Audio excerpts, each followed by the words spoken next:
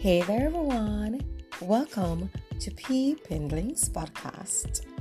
You have to make room for the things that God has in store by declaring that you're conquering your fears and opening up room for new godly things to come into your life.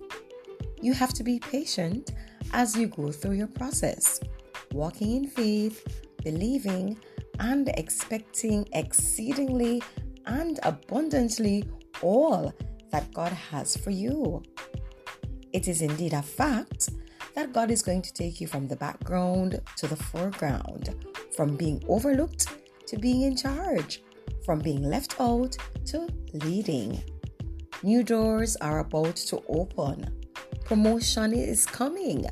Freedom is here. Healing is upon you and is the fullness of your destiny. Yes, God has already placed you at the right place, and people will go out of their way to show you kindness. He's sending divine connections. The fact is, you couldn't make it happen. It's the favor of God that is bringing you to their eyes and into your yes moment.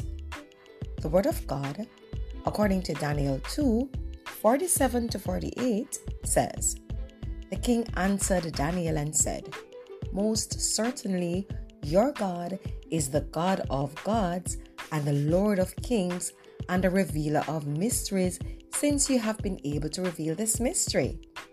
Then the king promoted Daniel to an exalted position and gave him many great gifts, and he made him ruler over the entire province of Babylon and chief governor over all the wise men of Babylon." Hope your Sunday was superb. Bye.